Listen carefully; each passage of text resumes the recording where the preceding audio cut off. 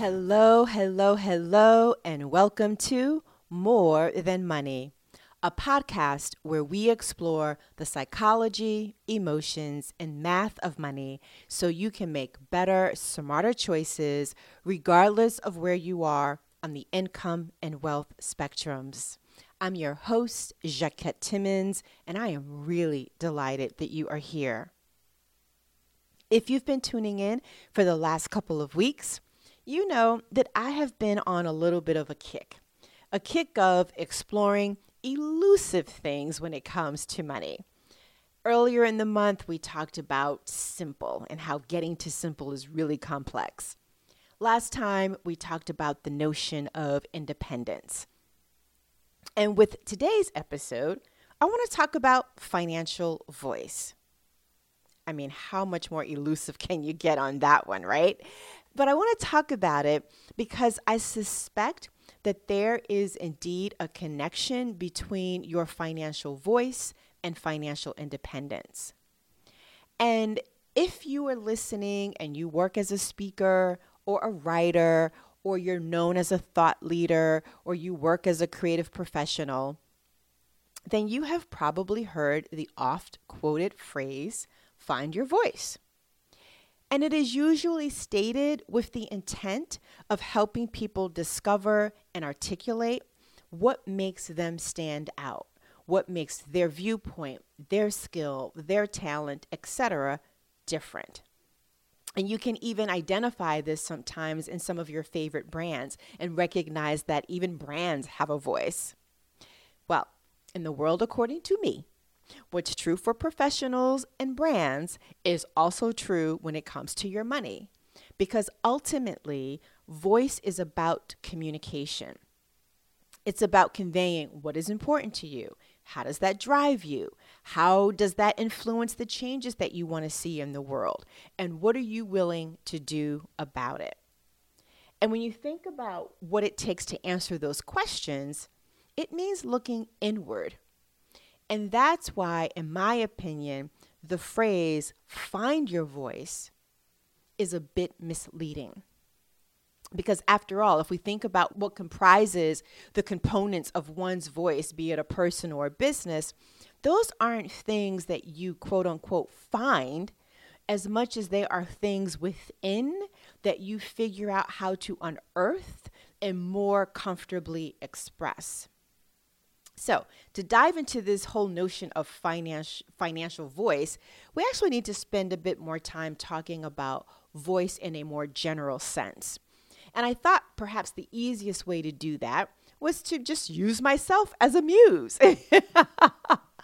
And when I think about the role of voice in my own body of work, it's pretty easy to see the imprint of my beliefs, my values, and my style. Ever since I was a child, I have always preferred deep conversations and connections over superficial ones. And that preference shows up even today in every aspect of my life and business.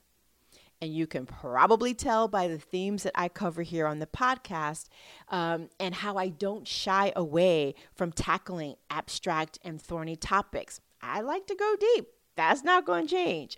And if you ask any of my coaching clients, they will confirm that I unabashedly take us into sometimes uncomfortable territory for the purpose of helping them get the results that they want and they need, because what we're dealing with money, what we're doing is addressing their emotions. And when you get into all of that, stuff gets kicked up and you got to deal with it. So we go there when I'm working with my coaching clients, and I'm really grateful for their willingness to do that, because it gives me an opportunity to work out and to work on my mission of helping people change how they relate to money. And that's also one of the reasons I'm excited about having this platform in terms of this podcast. It helps those that tune in.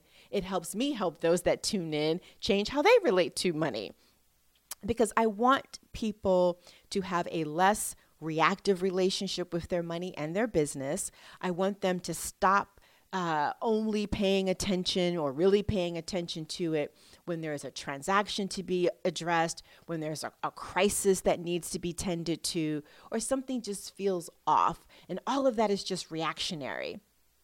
Instead, I want people to be more proactive, strategic, and intentional.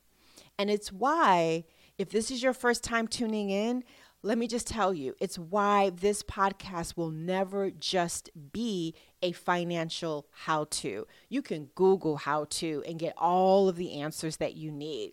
Will we cover it sometimes? Absolutely. But it will never be just that, because there's so much more to your success and your experience with money than just the math of money. So off my soapbox. Okay. What else in terms of my beliefs, styles, and values? I love bringing warmth to what is often considered a hard and boring subject. I love making it fun. I love making it less intimidating to confront. And those things have shaped how I design the coaching experiences that I provide, the speaking engagements that I deliver, the events that I host, and even how I think about the purpose of this podcast. And if my mother were still alive, she would tell you that I've always had high taste. I've always been drawn to bespoke, premium, and quality items and experiences. Attending FIT undergrad, working at Salvatore Ferragamo, Bloomingdale's, and in the private bank, those experiences simply amplified what was already there, but they most certainly influenced how I approach the user experiences that I create. So why did I just share with you some of my beliefs, values, and style? Because they are actually an indication of my voice. They are an indication of what makes me stand out. They have shaped all of that. And so I shared all of this to illustrate how you can actually uncover your financial voice by actually taking your eyes off of money and focusing on the role of voice in your body of work and life. Because it turns out it's a really useful technique. Although the work is the same, oftentimes it is a lot easier to understand what you do and don't do when it comes to money when you realize how the dots are connected vis-a-vis the non-financial aspects of your life. And just like connecting the dots in this way helped me with pondering, well, what's my financial voice, but then two, how does that contribute to or impact or is impacted by what financial independence looks and feels like to me? The same is true for you.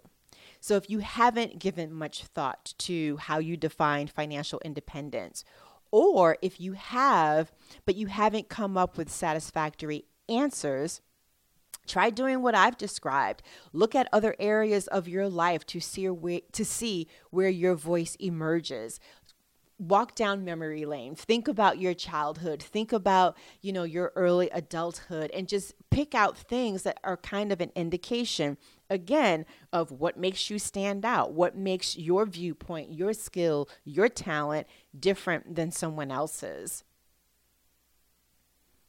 That's one way of finding your voice so that you can perhaps back into a definition or understanding of financial independence. But here's another way to find your voice. Look at your banking, credit card, and investment statements with a different set of eyes. Because right now, I would bet you that when you look at those, it's purely a reconciliation process for you. But those statements are not just a listing of every transaction that has occurred in the most recent 30 days or quarter. Every transaction says something about you and money. Every transaction says something about your preferences, your beliefs, your values, your style, your expectations. Every transaction says something about the power you believe you have or you want to have. Every transaction says something about your courage. Every transaction provides a glimpse into who is influencing you, your family, your friends, your professional peers, and maybe even how. every transaction says something about what's important to you, what drives you, and what it is that you stand for. And the way that I see it, however you define financial independence, whether it is something that you believe you have right now or that you dream of being and having in the future, elements of it are rooted in your financial voice. And if you're looking for clues for your financial voice, all you got to do is look at what are you doing with your money every day? Because every day you are saying something with your money. You can't help it. It's an expression of you. And so is your financial independence. Maybe you don't have the words right now to describe it and define it, but that just means that you've got to unearth it again so that you can express it. Well, we are at the end of today's episode. That was a nice quick one, right? Thank you so much for tuning in and listening all the way until the end. And if you are curious about what I am up to when I am not recording these episodes, go to JaquetteTimmons.com/rock-your-finances. JaquetteTimmons.com, rock your finances, a dash between rock, your, and finances. You'll learn more about how I work with coaching clients, as well as upcoming events that I host, including the next Comfort Circle dinner on February 24th. And you guessed it, it is about financial independence. Again, thank you so much for tuning in. I know you have many options when it comes to podcasts, and I appreciate you including this as one of them. If you aren't already, please subscribe to our podcast on Apple Podcasts or Spotify. Doing so is, how they know that people are interested in what we have to say, and it helps others find us. And while you're there, please take a moment and leave a rating and a review. And if you and I are not already connected on social media, well, let's change that. I am really active on Instagram and Twitter. And all you got to do is put my name, Jaquette Timmons, in the search bar, and my handles will come up. And this way we can continue the conversation, and you can share with me some of your takeaways and share with me some of the ways that you've identified what your voice is and how that's translated into your financial voice.